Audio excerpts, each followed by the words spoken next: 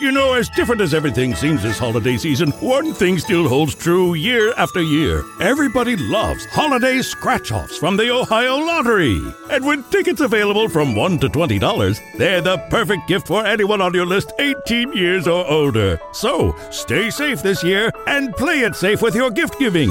Give scratch-offs from the Ohio Lottery! Lottery players are subject to Ohio laws and commission regulations. Please play responsibly. Visit Hellsberg.com for safe and easy ways to shop this holiday, like free shipping and returns, virtual shopping appointments, or buy online and pick up in store. And right now, get a free Microsoft Surface Go 2 with the purchase of $1,499 or more. You gift, you get. Limited time offer while supplies last. See online or in store for details. My doctor was like, well, you're very progressive, so just in case you don't find a guy, ask the doctor to see if you're going to freeze half of them with like sperm. And then later on, if you want to have kids, be like, do your thing and have your kid. Don't worry about like getting into a relationship. Like, imagine you're talking to your OBGYN, and he's Persian actually. He's like, don't change your life plans because you want to have kids and you want to like, you think you have to be married to someone to have kids. You don't really have to. I have a lot of friends that don't do that.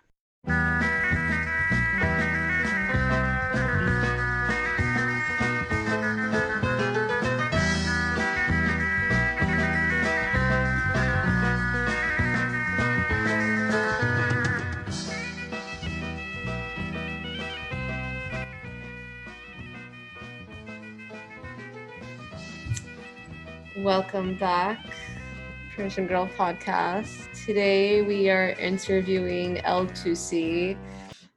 She's a cross-platform journalist and producer. She's had bylines with PRI, BBC, CBS, just to name a few. And she also started a nonprofit that empowers women in the cross-section of storytelling and technology. Also, most recently, she started the Women's Series showcasing a personal look of women in journalism, and that sort of helping create programs and opportunities for her community of journalists globally to get the proper training and resources in order to remain up to date and safe while doing their job. So just like a Renaissance woman, basically. I don't know about that, but thanks guys for having me. I really appreciate it. Sorry, I've got my crazy jungle hair. Anytime we have guests. Yeah, we're on Zoom, so we're having a competition of who has like the biggest hair, but Elle is. By the way, you guys don't understand. Elle has the most amazing hair. Like, it's so voluminous, and like that's like my number one priority. I always tell my person, please make sure it's voluminous layers like Farrah Fawcett hair. I just want it to the sky. I feel like you would look great with like what's Elvis's wife, the beehive that she had. Oh, yeah. Like, you could really do that well. I will. I mean, if I've learned anything this year is I'm open to anything, and I'll try anything at least once. So. Anytime we have a guest on the episode, we always like our listeners to learn about where the guest is from. So I guess, could you tell us a little bit about yourself, where you grew up? Sure. So I was actually born in Southern California, and I did go back to Iran for a brief period of time after I was born, but eventually came back when I was around 4 or 5, back to Southern California, and that's where I grew up, went to school. It's my formative years. It created who I was and my ambition to kind of eventually, I think, growing up in this area, I always thought about what's going on in the rest of the world, and that kind of was my goal, was to see what else is going on outside of this bubble. But I ended up doing my schooling in Southern California, even my undergraduate at UCI, where I studied international relations. At that point in time, I really, in my mind, I think if you grew up in a Persian family, you have certain priorities. Like, you're either going to be a doctor, engineer, something. And I think I was voted to be the attorney of the family because we didn't have one of those yet. Ended up taking the LSAT, and during that time, a friend of mine said, well, hey, there's this firm in Southern California. They're really big. They're hiring. Just try it while you're in this gap year before you go to law school. And I ended up interviewing, getting the job. Really big firm. very well known. And I think 3 months into it, I knew, yeah, that's not for me. I need a plan B. And so it was a really tough time because I'm in my like early 20s and I thought everything I always wanted to do was kind of like shattering, and I had like not thought about that. So I just sat down and evaluated, well, I know I don't want to live this life. It's not for me. What are my goals in life? I always wanted to be of service. People always came to me for figuring things out and problem solving. And I love storytelling and I love listening to people's stories and connecting with people. So what was that job? And talked to a few people and like did some research, and I realized, well, I guess that's journalism, but is that really, how am I going to like break this news to my family? Which I didn't really. I started doing night classes at UCLA, still working at the firm. And I was not going to tell them until I had something rock solid to provide to them, like as proof, you know. I think that's, as Persians, you just can't just come up with an idea. They need like, well, what's your foundation here? How are you going to make money? How are you going to do all this? So I was not even going to present that until I had a plan. And so it was like 3 years working at that firm, probably, I think, night classes. Imagine going from Orange County to LA 3 or 4 times a week. And I can't imagine that energy now. I don't know if I could do that now, but I did it because I knew I loved it. And I finished that program, and right when I wanted to get into the workforce, it was the recession. So the foreign correspondence work that I wanted to do wasn't really available, but when I looked around and I shopped around my resume, I got an opportunity to cover Hollywood and the film industry. And this editor really gave me a chance to become like one of his interns. And I said, you know what, I've been working so all this time, I'm prepared for however long I got to pay my dues. That's what everyone says, you got to pay your dues in this industry and every industry in LA, and then you'll get somewhere. So it was probably one of the best experiences I've had, covering Hollywood, film industry stuff, red carpet stuff. I think the editor there kind of eventually knew that I wanted to do something different. And so he would give me international opportunities. So I would cover Sundance, where they had this Film Forward initiative where they'd take directors and take them to impoverished locations. And they would give those schools and those demographics opportunities to connect with these directors and kind of inspire them. If they want to do storytelling and do film work, do it. You have access to this person. See, it's possible. And so I ended up going to Mexicali, Mexico that year. And I got to interview Stacy Peralta, who's like the godfather of skateboarding, right? So Tony Hawk, Lance Mountain. Stacy Peralta was the guy that got all these guys together and was able to find a way to monetize this world of skateboarding and all that sort of stuff. And he was like filming everything. So he did an autobiography about that whole experience. And I got to follow him. It was really cool. After that, I actually went to Nat Geo. I had an opportunity to head over to DC. So I lived in DC for a little bit, worked for the channel. Then after that, I realized I had a very unique experience there. My desk was right in front of the head of Nat Geo, not just by chance. Like, it wasn't supposed to be there. I don't know why it happened. I wasn't even sitting with the team that I was working with, but I had a really tough time being from California and living in DC because everyone kind of made it known like, oh, you're not from around here, are you?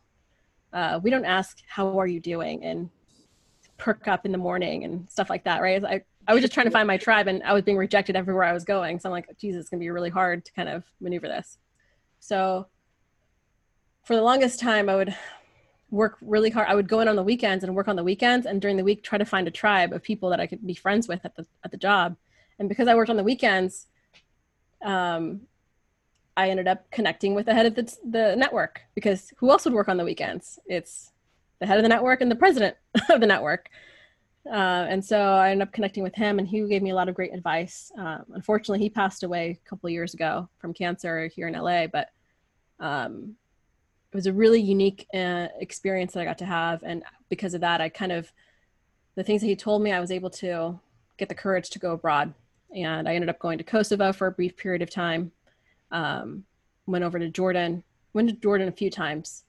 And that was at the time when the refugee crisis was happening. So I was invited there once for a conference, and I knew I was going to go back. And when I went back, it was basically to cover the the women and the children's narratives and the stories that usually are underrepresented at the time.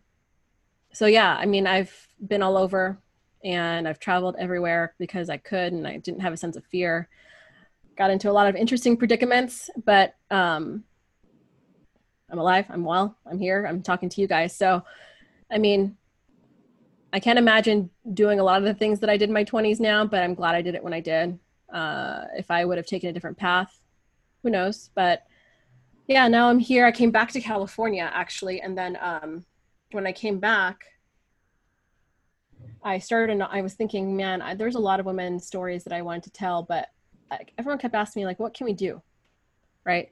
How can we help these people? And I always thought to myself, there's a missing thing here, a call to action. And so when I connected with, I covered technology for a bit too before. I covered a little bit of everything, but connected with folks that I knew in the tech world. And I remember one time one person told me, yeah, I'll get to you in a minute. And I said, well, what if in 1 minute you could change someone's life? And so that was the gist of where the name of my nonprofit came, was In 1 Minute. And I wanted to do stories of women from around the world and to help provide a call to action to empower them through technology. So that took me through like an interesting path of really discovering my weaknesses and strengths, right? I think the thought of starting a nonprofit is really cool and it's really wholesome, but it's like having a business and it's really extremely painful. And I was always a freelancer or a journalist. I was always used to filing stories and doing things. And so this was not that. This had to be something where you had to create a plan, a business plan. And so I learned a lot from it. I think I've grown a lot from that experience. And I learned to come outside of my freelance tendencies of just doing things on my own to how can I outsource and bring on a team? What does that look like? How can I put the dream team together? So I've been doing that. This year we're taking a little bit of a pause to figure out how we're going to pivot, because the pandemic's kind of, I think if you start out something, it's really hard to maneuver, especially when. Yeah, I was going to say, everything you've done till now is so incredible, but I can imagine, especially someone in your field, you're feeling this impact more than ever, working remotely. I can't imagine how much has changed your career. Well, yeah, I think I went through like a existential crisis at the beginning, like in March, and I thought, oh my God, I had so many projects in play where I was thinking about filming a docuseries, doing all these sorts of big projects, but it all involved travel that all paused. And then I'm like, well, geez, even if I was going to do work, it's like, I should go to conferences, I get invited to go to places and cover things from outside of here and bring the world perspective here. And I'm not doing that. So then it's like, wow, okay, so what am I going to do in this period of time of finding myself or finding this new normal? It's like, okay, I tried to sew masks. Yeah, that wasn't going to be me. I did my banana bread. I think I've now mastered banana bread, but yeah, I'm not going to pursue that much. It's not going to be a professional thing.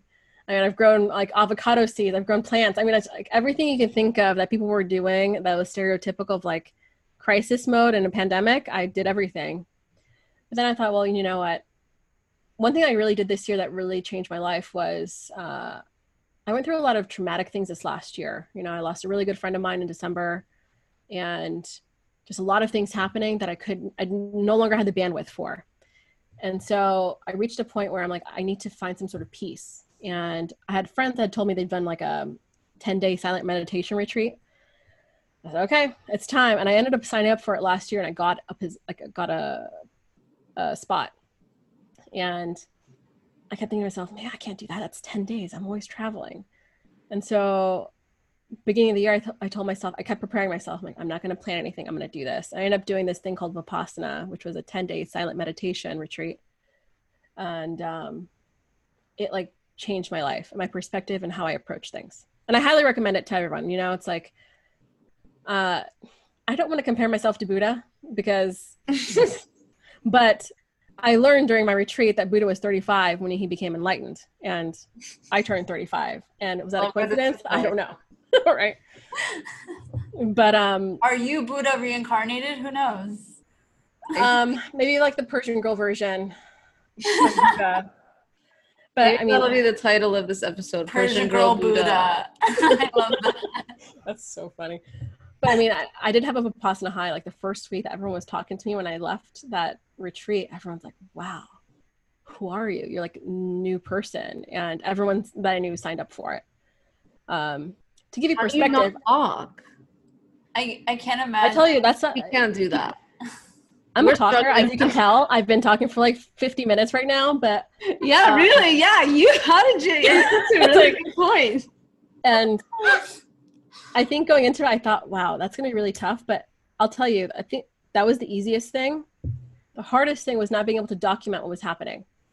There were so many moments where I had like beautiful prose that I've had thought about, like seeing the sunset and like just going on my walks and having moments of reflection and going through like breakthroughs, and I couldn't document it. And that's, you couldn't like write in a journal or anything? No, there was no writing. There was none. You're just really just meditating all day. What is the point of that? I'm sorry. Well, eventually you need this.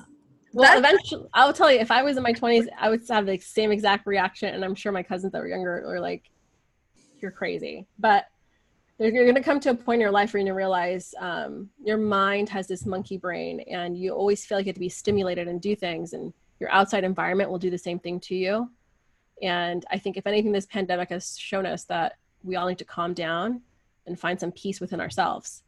And I think for me, that brought me so much clarity in what I wanted to do going forward. And it's brought me actually a lot of more opportunities going forward, because I'm much more clear. I'm not spreading myself thin. And you get a level of confidence in knowing that you can control the thoughts in your mind. Like it's no longer your mind taking over for you. And I think you guys are too young to have gone through like a lot of experiences like that. But I highly recommend, you don't have to do a 10-day silent meditation retreat like I did, but I mean, it was very fruitful for me, and I plan on doing it every year. I still meditate every day, twice a day.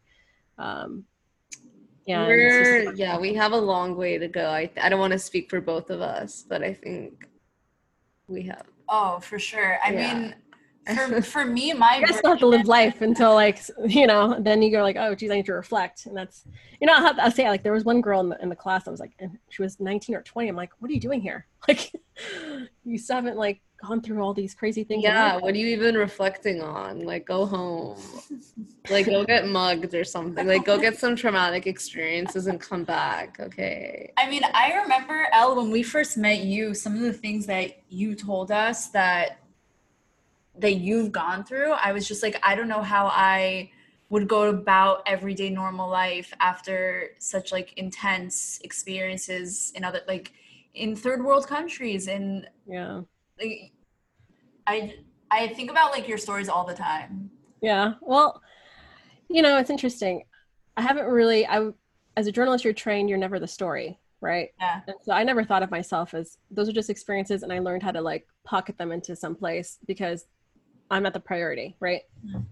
But I think we're starting to see now, especially in my industry now, it's we can't ignore those things, and I think they're acknowledging it now in the last few years.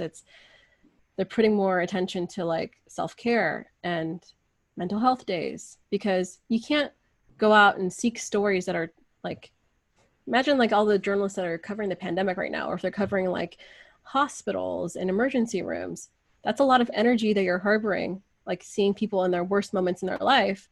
But you have to just put a stone cold face on and be neutral and report and do that, all that stuff. That all goes somewhere, right? So that's where I feel like you get the burnout. And there's tools now that you don't have to go through the burnout. I've learned those tools, and I'm very open about it. I make sure I let everyone I know about it, and it's changed me. I'm much more positive, or I'm mellow, right? I'm that stereotypical vision of what California girl is, like mellow and just peaceful, and where before, I mean, I don't think I was crazy stressful, but I would tell certain stories and people were like, wait, what did you just tell me? Like, you were where? And there was like a war going on and you're at the border here. It's like, yeah, it's like. No, I think you just have like a really exciting disposition that's like irrespective of where you're from. I mean, it could be tied to being Persian. I don't know. Who knows? I wouldn't doubt, like, for me, I think I've always been on this search for identity. Like, who am I? Where do I fall into this place in this world? Because I'm I'm never Persian enough in with my family that's Iranian in Iran, because I've been to Iran a few times. And I'm never American enough with my friends here, which I grew up with. Like, I was the only Persian girl, I think, up till high school. Maybe there's like 2 other Persian people in my high school. Like, when I hit college was when I really had Persian friends, if that. And I was never enough, or never in the right place. I was just like, you know, when I tell people right now, like, I'm Iranian, they're like, wow, you don't look Iranian. I'm like, yeah, I'm undercover. I feel like I've been undercover my whole life. Like, I don't know. I've always yearned to be like, to be accepted by like the ones that are much more Persian, but that's just not who I am. That's not how I was raised. My environment was, I was like in a United Nations of an upbringing, right? So, you know, maybe that's probably the reason why I really focus with my nonprofit of identity, because with women around the world, they're not having access to a lot of opportunities, and that's because of their being restricted of being who they want to be. And maybe I'll eventually address it for myself, see who am I, what is my identity, and maybe I can add that to the mix of the stories too. But until then, I'm telling everyone else's stories. So I want to go back to what you said about like how as you're getting older, you're figuring out these tools, like what works out for you. And like, as someone who traveled so much and really like worked so much, how, like, what were those tools like, and how did you kind of create like basically a work-life balance? well, I think this year, really, with the 10-day silent meditation retreat, that was this first foundational step I did to like address, wow, I need to like really calm my soul and my mind. And then what are my goals? And I think my goals shifted from when I was in my 20s. I think in my 20s, I was like, I'm going to, you know, work as whatever I can and pay my dues and do the things that I've always wanted to do. And family and stuff was not ever a priority, because I was like, I'm always young. And I think this year I realized, well, I'm still young, but I'm a girl that likes her options. So for many years, I think once I hit 30, I think it hit the shock waves with whether it was family and friends, because I have a lot of friends that had gotten married, had kids. I wasn't in that mix, but I knew who they were, you know. And there was like family was like, well, you know, don't you ever want to have kids? We want to, like, you're so cute. You want to see your kids, right? Like, we want to take care of your kids. I'm like, wow, you guys are really thinking about it more than I am. So, but I never really thought about it, to be honest. And so this year I decided, well, I had a lot of friends in the film industry and other respects, like in the media as well. Like, I had a friend of mine who was in her 40s. She's been trying to have kids, and I mean, her story is a doozy, but that's the one thing she told me a few years ago is, Elle, you're at the age where I never even considered this. And I don't know why no one else is telling this, but consider freezing your eggs, because then you'll be me and these things in life will happen to you, and you're reaching to your 40s and you won't have any eggs to be able to have kids. And these are not the things that people talk to you about, because they just assume as a woman, you're going to go into that place where, okay, get married, have kids, and do all the stereotypical things that, you know, the things that we're always told we're supposed to do.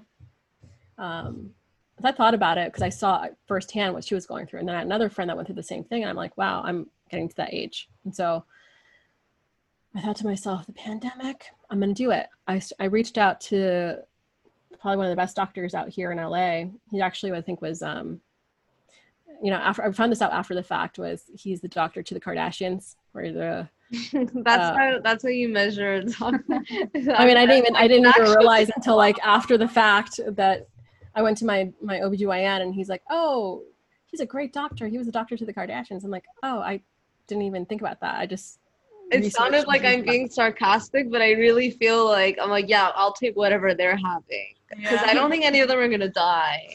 Like, so I'm just gonna. I just won't do their plastic surgery. You know the movie Death Becomes Her?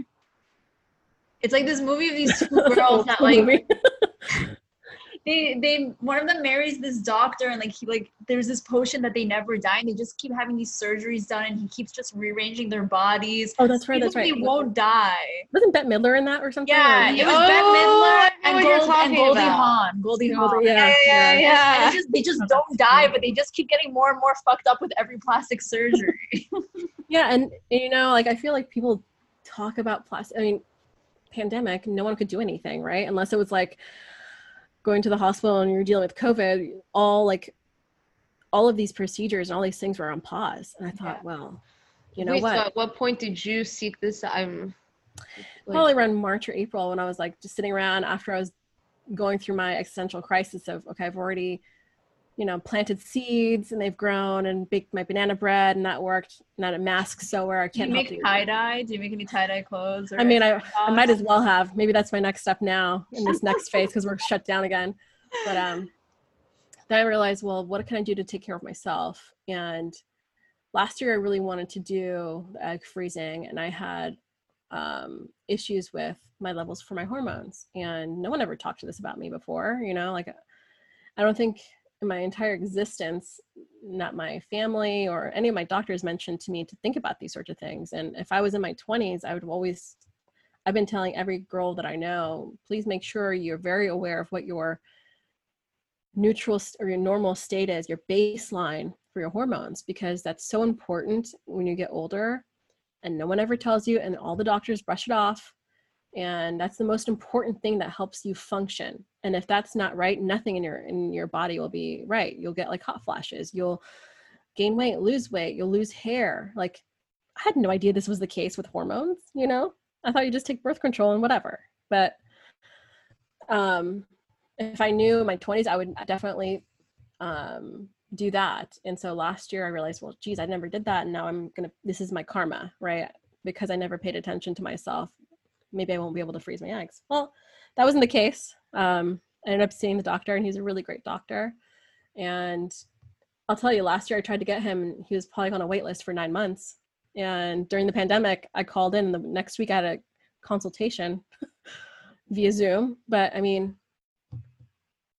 it was, I think, the universe telling me, hunker down and figure it out, And so I'm in that process now. And thankfully, from this time last year, I'm a lot in a better situation, and I'm very aware of what my baselines are and how I feel. And I'm like at my prime time to do all this. And, I was actually talking to another girlfriend of mine. She's actually Persian, and she's going through the process too. Cause I think when she heard me doing it, she wanted to do it too. And your age really matters. Even if this person is a few years older, you're going to have less eggs, and you're going to have less options. If I was in my mid to late 20s to early 30s, I would have done this if I had known what the situation was. Because that's just the reality, right? Like, I'm not like sugarcoating anything. And this is what I like about the doctors. The reality is, women, our bodies are made to bear children at a certain age. And as you get older, it's less and less likely. Not that it's not possible, but you have to be aware of that, right? So once you hit 30 and once you hit 35, then you're going to have less eggs. The quality might be less. Like, if I was in my 20s, I would much rather have my 20-year-old eggs. So I'm going to go through this whole process, right? And you'll have more, and you can freeze more. And it's interesting. My doctor was like, well, you're very progressive. So just in case you don't find a guy, ask the doctor, see if you're going to freeze half of them with like sperm. And then later on, if you want to have kids, be like, do your thing and have your kid. But don't worry about like getting into a relationship. Like, imagine you're talking to your OBGYN, and he's Persian actually. He's like, don't change your life plans because you want to have kids and you want to you think you have to be married to someone to have kids. You don't really have to. I have a lot of friends that don't do that. Just freeze half of them with the sperm with exactly what you want. And if it doesn't work out with a guy, then have those kids that you've always wanted, but with the ones that you created, I'm so happy to hear a Persian doctor said this. Oh yeah. So cool. So progressive. And it's just the reality, right? Like, how many women, like I've known that friend I was telling you about, she had a kid on her own in April, and it's not as crazy as people would think. I think it's crazier if, you're in the thought process, I have to have 2 kids. Now, in order for me to have 2 kids, I have to be with a guy. Now, when you put yourself in that mentality, then you're going to take whatever comes your way, and you may not live the most happiest life that you've ever wanted, only because your end goal was to have 2 kids.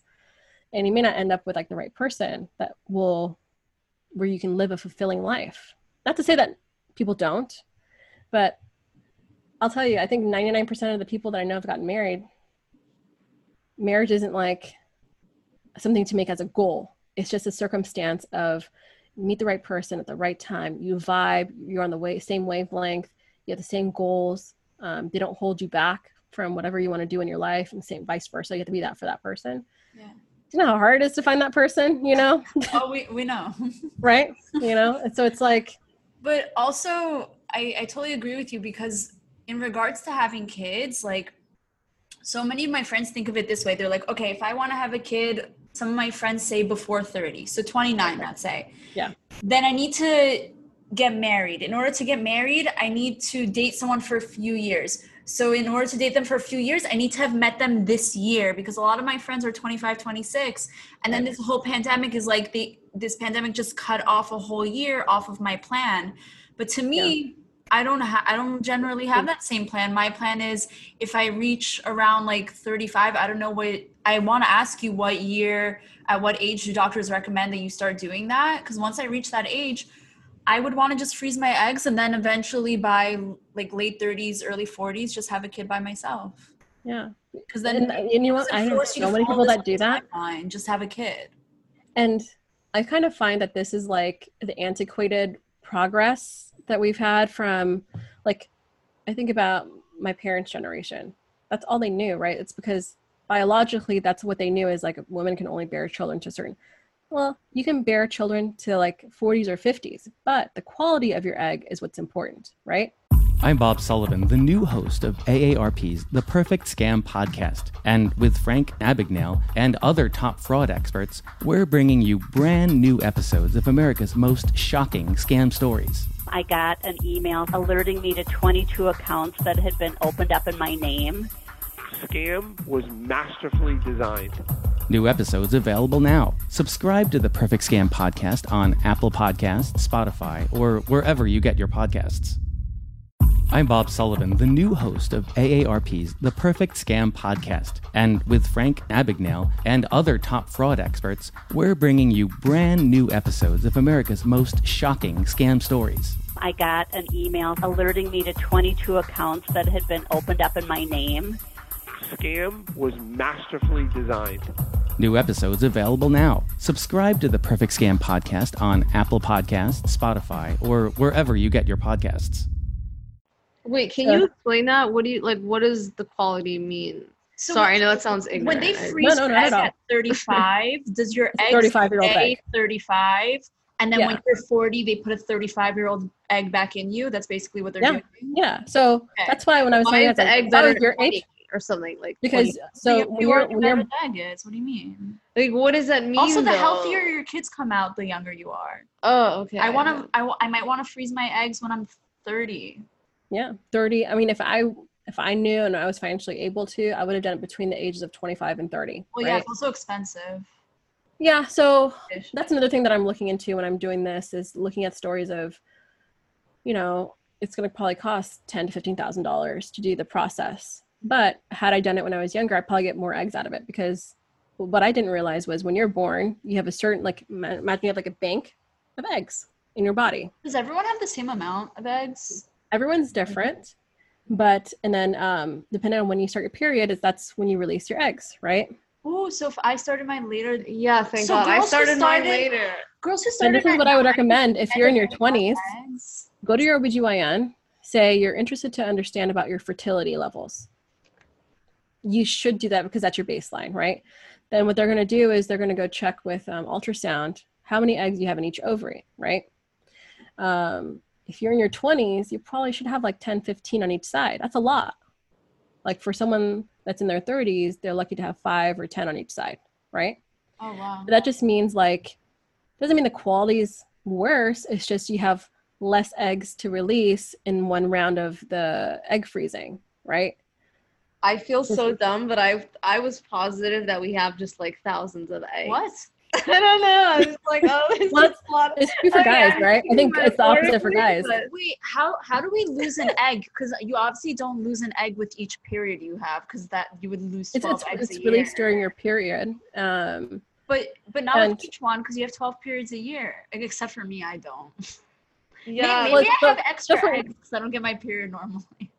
Well, think of it this way. So each body's different. So if what's happening for me, it's not going to be the same for you or for Millie, right?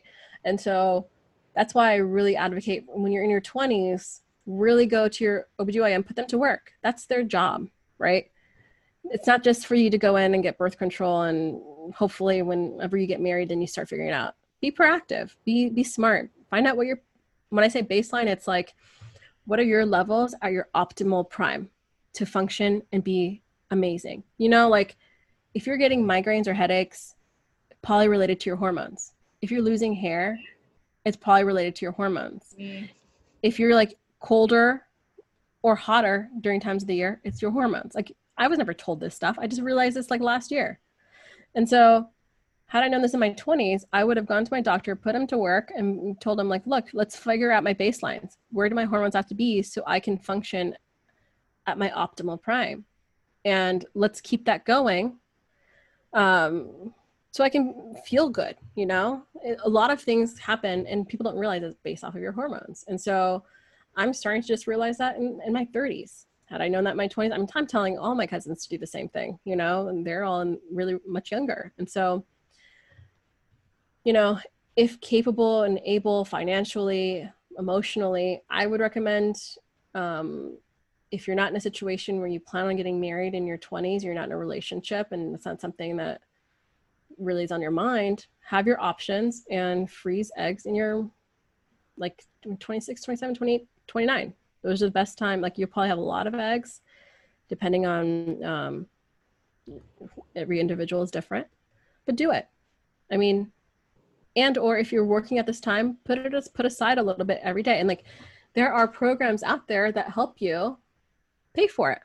So I say it's like $10,000 or $15,000, but there are programs in Los Angeles that will help you with the medication. The medication's $5,000, right? So if you're in a place where you can't afford all of that, reach out and ask for help. You know, there's nothing wrong with that. I think if we start talking about it more and we realize, well, Jesus, why is it so expensive for us? But for guys, it's like a couple $100, right? That's insane.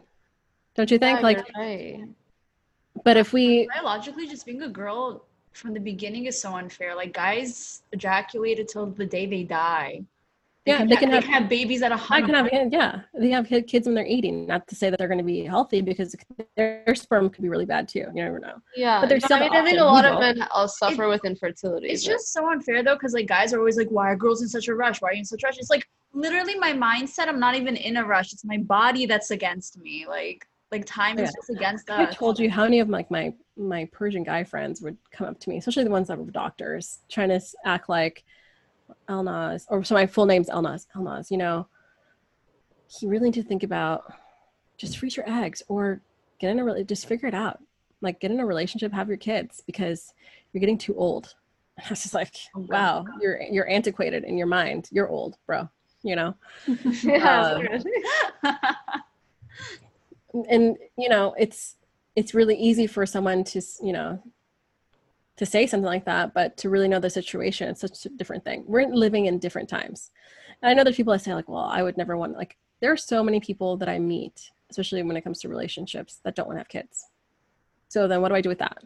Right. You know,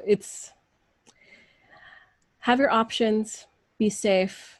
And one way to have your option is to have this. And I know it's crazy because not too many women have talked about it before.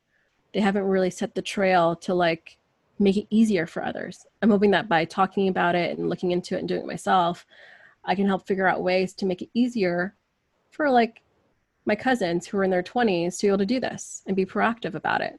And if they want to get married in their 20s, great. I love it. Let's bring more people into the family. But if they're getting married because they're panicked about having kids and all these sorts of things, I would hate for that to be the case, you know? So that's something that I'm thinking about now. These are my pandemic thoughts, but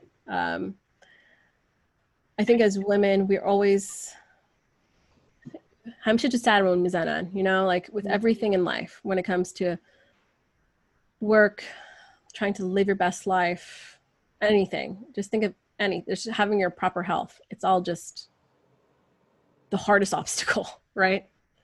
But it's not going to be the same thing for guys. And people are very quick to judge. And it doesn't have to be that way. And if there's a way that I can contribute to that to make it easier, then I'll do that. I'll talk about it.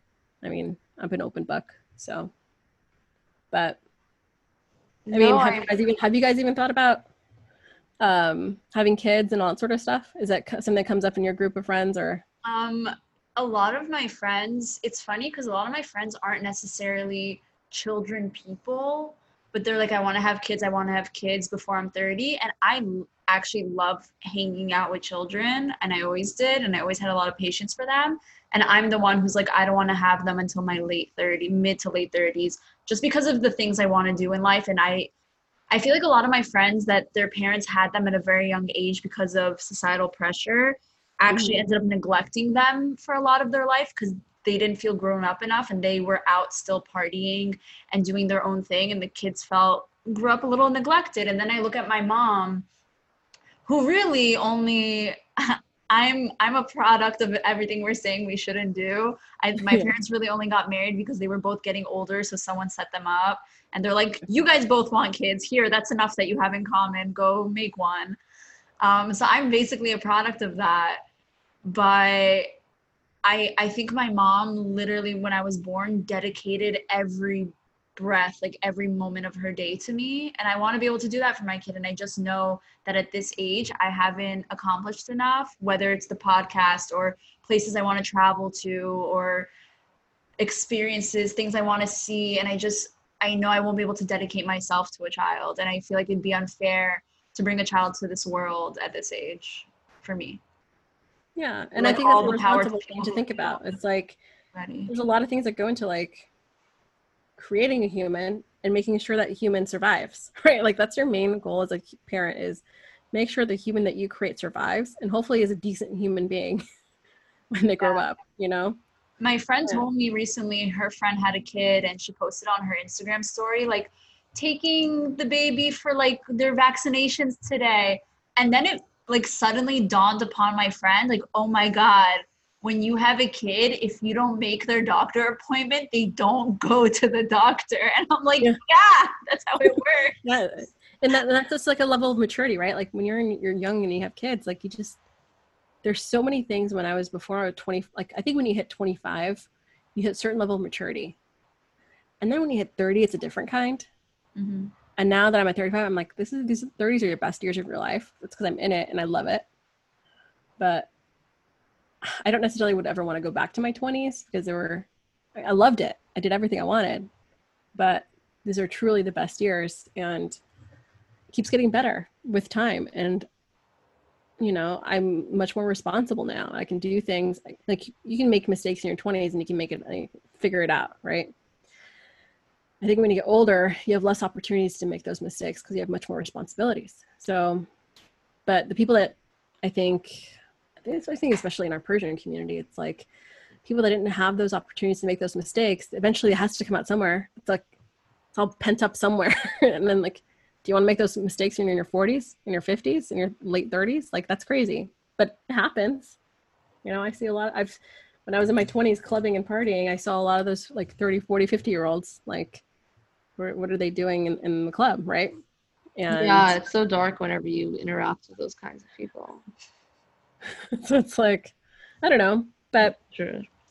But to stay positive on it all, like always be proactive, do the things that you want. And if you want to have a family and you want to do those things, that's great. It's great to know what you want. You know, I think that's one of the hardest things in life is like knowing exactly what you want and how you want to do it. So, but it's also okay if you don't, but just make sure you take the steps to make sure you're proactive about it, I think.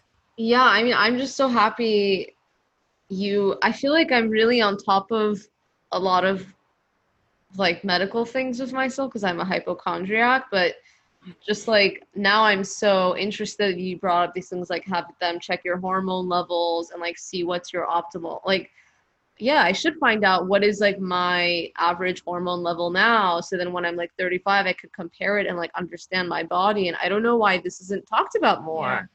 I think from speaking to you, I think we realize how little we actually know, because yesterday I remember me and my girlfriends, we were hanging out with our 2 guy friends, and one of them goes, wait, when you hit menopause, do you just keep bleeding until you die? Like your period just starts coming forever? And we were like, no, it's the opposite. Your period stops. We're like, you guys don't know anything about women. And now I'm sitting here and I'm like, I know nothing. I don't know. And Wait, look, I would say 90% of women don't know until they have to like get to that point where they want to have kids and they're with that guy and they're in that family, and then wow, they have to go through IVF or infertility because they just never took that time before to understand their levels, right? I mean, I was just saying how little I feel like I know now. I don't like, I never even thought to check how many eggs I personally have and how cautious I should personally be. And maybe I should be thinking about freezing them more like sooner than somebody else. Well, I mean, I think they would have said something to me because, like, I had a phase last year where I thought I had endometriosis. So, like, I had an ultrasound of my ovaries. And, like, they did the other, like, they stick something inside you. It was, like, a pap smear? No, not a pap. Like, like an ultrasound. Yeah, it's like a wand. Yeah. Right? It was a really, like, cute French lady who did it. We, like, speaking French. I know it's not supposed to be interaction. Was it like a cute, nice lady that does it too? I think it makes it easier. Yeah, it was. If it wasn't, I would have been terrified. But like I don't have endometriosis, and my ovaries are fine. So I mean, I think if I had like a insufficiency, I think a lot of doctors think that you're still young and they might not feel the need to bring that up. No, which is wrong. That's true. I think a lot of doctors, because they think you're young, that they shouldn't be coming here and complaining about anything. And if they do, I mean, there's like a series of stories that have been done in the past of like women that complain about certain pains and their doctor's just like, whatever, it's just PMS or something. But it's like actual legit things, right? And so, but I think the medical industry, when it comes to women's health, they're very lazy. Unless you find the right doctors and you push them to do the work that they're supposed to do and let them know that these are my goals. Like if you just go into a doctor like, I don't know what's going on, can you just help me figure out? What are they going to figure out, right? They're just going to be like, you seem fine, you look fine, go away. But if you come in and be like, look, I'm feeling really groggy, I have headaches all the time, I've had weird weight gain or weight loss, my palms are sweaty all the time, I can't focus. These are all things that relate to hormones. Can you help me figure out what we need to do to figure this out? There's even something outside of OBGYNs, there's hormone specialists. So you have to go to your OBGYN to get referred to a hormone specialist. They refuse to do that though. It is so hard for like, and you gotta fight for it. I tried to actually do that. This is reminding me of, this was like a couple of years ago. And I was really like, I was having a lot of acne and like, I was just like, I'm forgetting the other symptoms, but like, it was just, my mom was saying like, you should have your hormones checked. And then I went to my gyno, and I really like my gynecologist actually, but they said, oh, well, your hormone levels are fine. And I was like, well, can you just refer me to a hormone specialist anyways? Like, I really want to understand what's happening. And they were like, we only can refer people who like are in trouble, like who you don't have like hypothyroid or anything like that. So like, we don't see it necessary to recommend you. And then every time I looked online, it was like, oh, you need to have a like recommendation from a doctor. So I felt like I was kind of in a trap. And then I was like, whatever, I guess my hormones are fine. Like I can't do anything. I'm not. Here's what ended up happening to me last year. And this is how I got my endocrinologist. Same situation was beginning of last year. I didn't feel like myself. And I was like unpronounced weight gain. I was not feeling well. I was crying all the time. I'm like, what is this? I probably cried like 5 times in my life, you know? And here I like cried 5 times in one day. And it just, everything I felt like a malfunction was happening in my body. And that was the same year I decided, okay, I'm going to start freezing my eggs.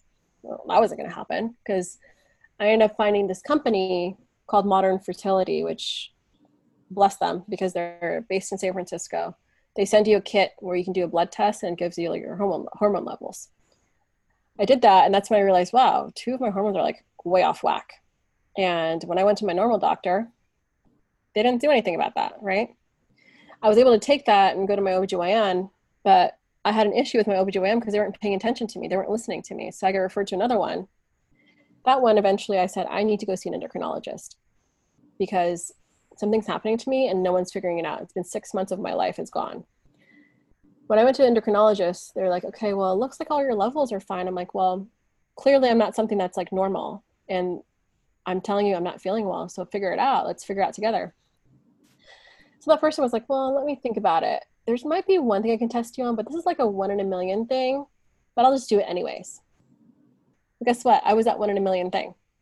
And had I not caught it in time, I'd have to have surgery in the back of my head, brain surgery. It was literally a growth in the hormone in the back of your head. There was a growth on my hormone, and it was releasing the hormones that really indicate like your body just had a baby, and it's like preparing your body to take care of the baby. But I didn't have a baby, right? It was the growth on the hormone, which if you don't catch it in time, you have to have that growth removed from your hormone. But I did, and you can take a medication and you're fine. And it goes away. Do you have to consistently take a medication, or you just like... No, you just have to make sure that it's gone. But had I not advocated for myself, then I would have gone for the rest of the year, them saying, oh, no, we don't see anything, because they consider that 1 in a million. And really, it's like an endocrinologist can only really figure that out, not a gynecologist, right? And I kept advocating for myself because like no one knows your body better than you do, right? And so when I found that out, I was like, well, geez, that makes sense for certain hormone like levels being weird. Talked to a different doctor, and I got come from a family of doctors. So I was like referring to them, and they're like, okay, you need to make sure you take this medication. Great. But I had to do that for myself. Like at a certain point right now, like there are some doctors that are great, and I love the doctors that I'm seeing now, but it's like, you also have to give them guidance because they're not going to know you better than yourself and know how you're feeling. And if you don't tell them exactly like what's going on, they can't help you. But I got lucky. So that's why I want to always like advocate people, especially young girls in their 20s, go to your OBGYN. I don't care what they say. Keep pushing to see an endocrinologist. They're obligated to do that. Like if you have insurance, they need to refer you if you have any implications that you want to figure things out to find your baseline. And figure out what your baseline is. When you feel 100% amazing, fabulous, that's your baseline. Find out what your hormones are at that level. So that later on in your life, like in your 30s, 35, when you're feeling weird on certain places or whatever, you can go back to like, yeah, well, when I felt great, this is where all my hormones were. Can we get it back to there? I mean, that's as basic as I can make it sound without getting technical. I'm not a doctor either, but that's what I realized, right? So this last year, I've advocated for myself, and then I find out what my baselines are, and that's where I need to be in order to be great. If I get headaches a lot, I'm like, oh, I wonder if like one of my hormones is out of whack. Boom, is it? Boom, I'll go to my doctor, and then they'll figure it out for me. How to get it back to my optimal levels. But see, these are things that when I was in my 20s, no one ever talked to me about because it was just not something that was a conversation that you have with people, Especially with Persians. We had an episode that was just like talking about China Bat and how like Persians brush off every little thing that is happening. Makes them uncomfortable. Like, oh, you're exaggerating. Like, oh, it's not something that's necessary to go to a doctor for. You could just take care of it with like home remedies. Oh yeah, like Choi Nabat, right? It's like, Choi Nabat خوب میشی. برو اسفند دود کن. Yeah. It's like, okay, cool. I mean, but not to say that I have to think maybe a lot of the people that are older generation, they just never went through the stuff that we went through, right? We have different environments and different situations. To have a child on their own, it was always, you had to have a man, you had to like get married. Yeah, and I'll tell you this, like, I'm really lucky and I'm blessed. I think this is privilege on my end, where this last year where I gave the agency to myself to be able to do this is because I had family members come to me and say, you don't have to be married to have a kid. We are telling you we would love to see your kid because you're such an amazing person. We want to see another human just like you here. And if you want to do it on your own, we're here. We have the support of your entire family to do it. I think just hearing that really kind of pushed me forward even more without any doubts, with the confidence to do it, right? Like I'm slowly opening up about this process with members of my family, and they're all supportive. It's like, wow, I thought, so maybe having a little faith and having that discussion, maybe it's like not the easiest conversation to have, but at least if you start it with members of your family that you're comfortable with and see where they lie on that spectrum of reaction, right? And find the people that will support you in whatever it is you want to do, and then others will follow suit eventually, right? Don't focus on the ones that are going to give you negative energy. Focus on the ones that will help you push it through. Because it's your life, you have to live it. And you'd be surprised. I was really surprised. I didn't think that I was going to have my family members that are going to be like, oh, you want to do what? But now I'm like, oh, some people want to come with me in this process and be there. And I mean, I took the ultrasound when I went to go see this doctor. And I almost wanted to cry because I was like, oh my gosh, it looks like my friends when they're take a picture of the ultrasound and there's like a little baby in there. Mine was like one step backwards. It was like, it's just a circle. So I took the picture and I sent it to my girlfriends in my group of friends. Like I have different chat groups. I'm like, hey guys, guess what? I've decided to do this step for using my eggs. It's not like when you send me your pictures of when you're about to have your baby. I'm about a half a step backwards. But this is my progress. And I brought them into that conversation. They're like, wow, we're so lucky. Like those are your future kids, right? So that made it real. Just because I'm on a different timeline doesn't make it any less, exciting, so find the ways to make it exciting for yourself. Like doing that and hearing my friends be like, oh, this is so exciting. We're so happy for you. Like those are your future kids, whether they're gonna be boys or girls, or family members like, oh, we're so happy, so excited. We want to be there with you. Can we be there in the room with you when you do it? It's like, oh, okay, cool. So you'd be surprised who will step up. So just, if you're comfortable, talk about it and see who steps up for you. I think that's the best thing I could say about it. But definitely think about it, guys. I don't know what your situation is with like relationships and that sort of thing, but I mean, I figure if you're in a relationship, you should be having these conversations too, because you never know. This day and age, like when you're in a relationship with a guy, you don't even know if it's going to work to have kids. You might have to go through IVF. That's a different conversation. So I mean, I had a cousin who got divorced because after getting married, like she knew her boyfriend at the time, like did not see kids in his future at all. And she was already in her 30s, and like after getting married, she thought she'd be able to change his mind, I suppose. Right. And then a year after getting married, he's like, I still don't want kids. And she ended up getting divorced, and I don't know, maybe she'll try to have kids on her own. I don't know what her plan is. But yeah. I think those are really important conversations to have. Like by like the third date, you should know if the person wants to have kids or not. Really? Right? At what age so. do you I think because I'm in my 30s, I'm saying that. I'm like, yeah, I'm in the first conversation like, you're what? You want to do this? Because I'm also dealing with people that are older that are either divorced with kids or they just straight up never wanted to have kids and they're snipped.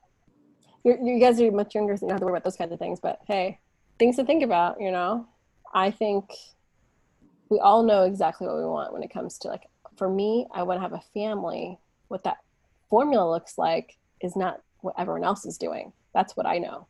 So I don't want to follow the foundation that everyone else has set for themselves. I've always been against the grain.